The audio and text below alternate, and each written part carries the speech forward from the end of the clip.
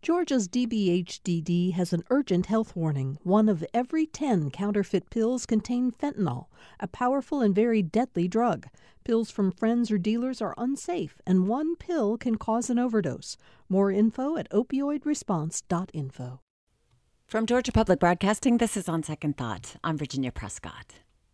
Once I built a railroad, now it's done. Brother, can you spare a dime? Imagine 3,500 job seekers standing in a mile-long line, waiting for hours to get into a job fair. Is this a scene from the Great Depression when Bing Crosby's Brother, Can You Spare a Dime was a hit? Nope. June 2019, the Anderson Conference Center in Macon, a city and state with low unemployment rates. The turnout was a surprise to both job seekers and to organizers and to us. So we assigned On Second Thought intern Jake Troyer to investigate.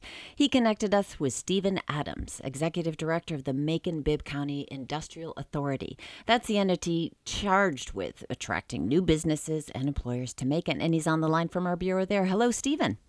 Hey, good morning. Good morning. And to talk employment numbers, we're joined in studio by Alex Carmadel. He's Senior Policy Analyst for the Georgia Budget and Policy Institute, dedicated to nonprofit, nonpartisan research and analysis.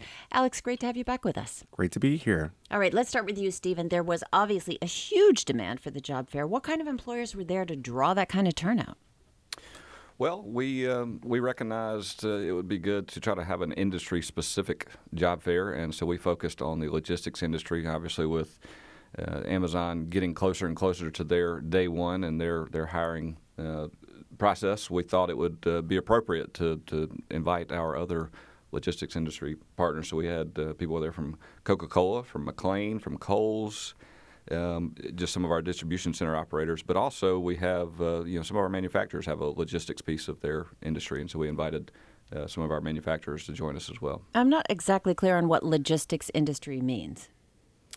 Well, that is, I think the easiest way to describe it from a consumer's perspective is that when you go on Amazon and click to have that order shipped to your house in less than a day, how does that happen? How does it get to you? And that's where the logistics industry comes into play. All right, so Amazon, obviously a big draw for job seekers. We all remember the heated competition to land Amazon's second headquarters, or HQ.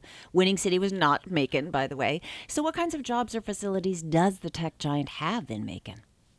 Well, it's funny, when we were first working this project, it was confidential, as most of the projects we work are, and it started as a real estate search. For the logistics industry, the location is very important. And so while we were about halfway through this process, Amazon announced that they would be doing what was referred to as HQ2. Mm-hmm. And obviously it caught our attention, and we looked closer into it. And if you looked at the RFP that they put out, there were some very specific guidelines for which most cities of Macon size were well outside of those parameters. So we continued to work the project that was available to us, which was the now 1 million square foot fulfillment center. But this is they will be hiring from scratch. I mean, they're right now they have brought in a senior operations manager from one of their other facilities to get this branch up and running. But they will be hiring everything from janitors all the way to the manager levels, and this includes equipment operators, stockers, pickers, packers, material handlers, forklift operators, CDL drivers. I mean, it's the whole gamut. And Macon, of course, great interstate infrastructure, college students there, workforce ready. Alex, unemployment rates have been consistently declining. As of March 2019, Bureau of Labor Statistics has Georgia's unemployment rate at 3.9%. But here we have thousands of people looking for work. What do you see in those numbers? Yeah, so the unemployment rate is a quirky way to really understand our economy. Given the story that we're talking about today about the job fair, it's more appropriate to think about labor force participation, which also includes folks who are in the workforce and those who are actively seeking jobs. And that rate captures folks who are seeking work, but also are dealing with a lot of barriers and cycling in and out of job fairs and the unemployment line because they may be funneled into work that may only provide part-time wages or part-time hours. Perhaps doesn't provide the quality supports like paid leave, sufficient health care services, things like that, which encourages folks or motivates folks to kind of reconsider their current job status and consider new opportunities and new jobs. So this is not the only, unemployment is not the only statistic to measure jobs. There's That's right. also underemployment. What's the distinction between those two? Yeah, so underemployment can be looked at as a way, jobs that don't necessarily match an individual's skills or education. So somebody being completely overqualified for a job that doesn't necessarily require a bachelor's degree or higher, which is seemingly becoming a larger proportion of our jobs landscape in Georgia. But it also includes those jobs that, again, don't provide the quality and the support for folks to sustain themselves and their families, that don't necessarily lead to dignity in work that we hear often talked about in Georgia. So it sounds like we have a lot of skilled workers who are doing work that's below their skill level. That's right. Okay. So, Stephen, was the number of people in attendance a surprise to you?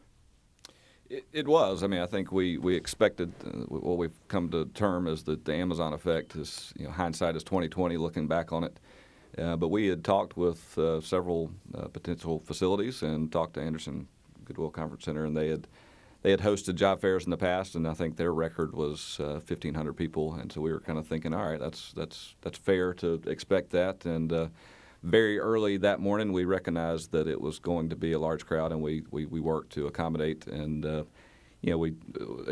know there were a lot of people that are waiting in the long lines, and it was hot out there, and we did everything we could to accommodate, but to me, I think that is definitely an indicator that people are hungry and they're looking for more opportunities, and that's really where I see our role is to try to identify companies that are a good fit for our community and provide more opportunities, because at the end of the day, I think a lot of times we have found that the more opportunities there are out there, the more it requires employers to be more competitive with their pay scale and their benefits that they offer. What were the numbers in the end? How many people attended?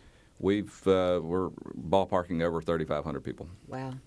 So we're talking with Stephen Adams. He's Executive Director of the Macon-Bibb Industrial Authority. Also with us, Alex Carmadel. He's Senior Policy Analyst for the Georgia Budget and Policy Institute. So, Stephen, what kind of workers were employers looking for? Were there specific skill sets? Again, just speaking to some of the titles and the type of jobs they were trying to hire were those equipment operators and CDL drivers, forklift operators, material handlers. And, the skill set a lot of times is, they're looking for people who are going to come in, and they're going to come in on time. And, a lot of these skills are trained on the job. So there's on-the-job training programs. There's also, a lot of our employers work closely with our higher education entities, specifically the technical college as well as the local K-12 Career Academy, to try to develop those skill sets earlier on and develop those pipelines. So, Alex, when we're talking about unemployment and underemployment, what I'm hearing from Stephen is, and from you also, this sort of gap between skilled workers, non-skilled workers, and what's needed in between. What do we think of the underlying causes of that? Sure. So I think there is a big disconnect between those opportunities that are actually providing substantial support in order to get people up the rungs of the economic ladder, and the current opportunities that exist throughout the state of Georgia. A lot of the unemployment figures and the economic growth figures that we're seeing really are nestled around the Atlanta area, and a lot of that growth leaves out the rest of the state. And we're starting to see that we're upskilling and we're growing a workforce that is only prepared to take on opportunities in the Metro Atlanta, the highly economic mobile center of our state, versus in other parts of the state. So making sure that we're tailoring those investments and partnering with employers and luring businesses and employers to places like Macon-Bibb, like in Southwest Georgia too, or along the coast like Savannah and Chatham County, is a huge would provide huge benefits in terms of closing those gaps. So that's where you come in, and policy researchers like you, and you report to businesses, you report on research to lawmakers to shape policy. When you see politicians trumpeting a low unemployment rate, are they missing something? Yeah, I'm saying that a little enthusiastically because I feel like a lot of folks are shouting into the void, saying that this is not the necessary metric that we should be thinking about when we're, for lack of a better phrase, selling our state. Being the number one place to do business should ask us or want us to ask questions about who is missing out on the growth and the opportunity. Because at this current state, it's not the businesses, it's the people who are the unemployed, the underemployed, and so on and so forth. So when I think of the unemployment rate, and this is just one example, Georgia's unemployment rate for the state, you mentioned, is about 3.9%. When you disaggregate that along lines of race, ethnicity, and gender, you see massive gaps between people of color and white individuals in the state. And those gaps have grown over time. So you also see that in terms of wages. So the unemployment rate has actually declined, but we're seeing that our wages have actually not rebounded since the recession. So a lot of the job growth has been concentrated in opportunities that don't necessarily would be considered economic mobility opportunities. So those are the kind of things that we want to encourage our lawmakers to consider when they're, partnering with employers. I think Stephen brings up a great point about making sure that the pay is competitive and employers are bought into that idea, specifically for regions that are outside of the Metro Atlanta area. Well, what do you think of that, Stephen? Is this a conversation that you have with your colleagues there at the Macon-Bibb Industrial Authority? I do, and I'm part of the Georgia Economic Developers Association, where a lot of these conversations are had. And I think Alex makes a lot of great points in that we work very closely with the Georgia Department of Economic Development, which, as he said, has been gotten us ranked as the number one state to do business in, which that opens up an incredible amount of doors. In our business, it's really trying to highlight the available assets, and I think that's the reason we've gotten that designation, is because of the assets that we have in the state. But it's very competitive, and I think Alex makes a good point also about the nature in which a lot of employers do look in and around Atlanta, and it's very competitive outside of Atlanta, and we work very hard to showcase our assets. And while I know this morning we're talking about what came about with the Amazon Job Fair, but I think it's also important to point out that a lot of our successes over the last few years have also included the aerospace industry and the manufacturing industry, where there are very strong head of household type jobs where there's a lot of mobility for growth opportunities there. And I'd be remiss if I didn't point out, just in being in this industry and getting to have some of the conversations I have with people that have been in these industries for a long time. I talk to a lot of people that have started on the floor working there, and now they're the vice presidents or the general managers. And so while, yes, I understand that sometimes these entry-level jobs, it may not be right where they want, but it's an opportunity, and it's a start in getting somewhere where you may want to go to. Alex, you're nodding here. What are you hearing? I mean, I think that's absolutely right. I wanted to lift up something that the state is doing that I know that the Georgia Department of Economic Development has been really great on championing and supporting, which is Georgia Quick Start, which is a great example of a partnership between the state and employers that enables or actually provides a workforce, a ready and equipped workforce to employers that are looking to locate to Georgia.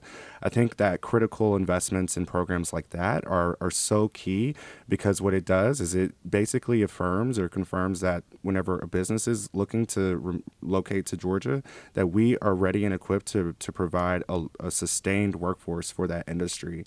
And pairing that type of strategy with the long-term strategic industries like logistics, like healthcare, like aerospace, those high-demand career industries, is going to be so critically important for Georgia's future. Alex Carmodell from the Georgia Budget and Policy Institute, thanks so much. Thank you. And to you, Stephen Adams, Director of the Macon-Bibb County Industrial Authority, thanks for your time. Thank you so much for having me. Now, here's a little fun fact in training. This segment was produced by an On Second Thought intern, and it's based on reporting from 2 GPB interns in Macon. So thanks to Jake Troyer, Mariana Bacallo, and to Emily Rose Thorne for their work on this. Hi, it's Terry Gross, the host of Fresh Air. We bring you in-depth, long-form interviews with actors, directors, musicians, authors, journalists, and more. Listen to our Peabody Award-winning Fresh Air podcast from WHYY and NPR.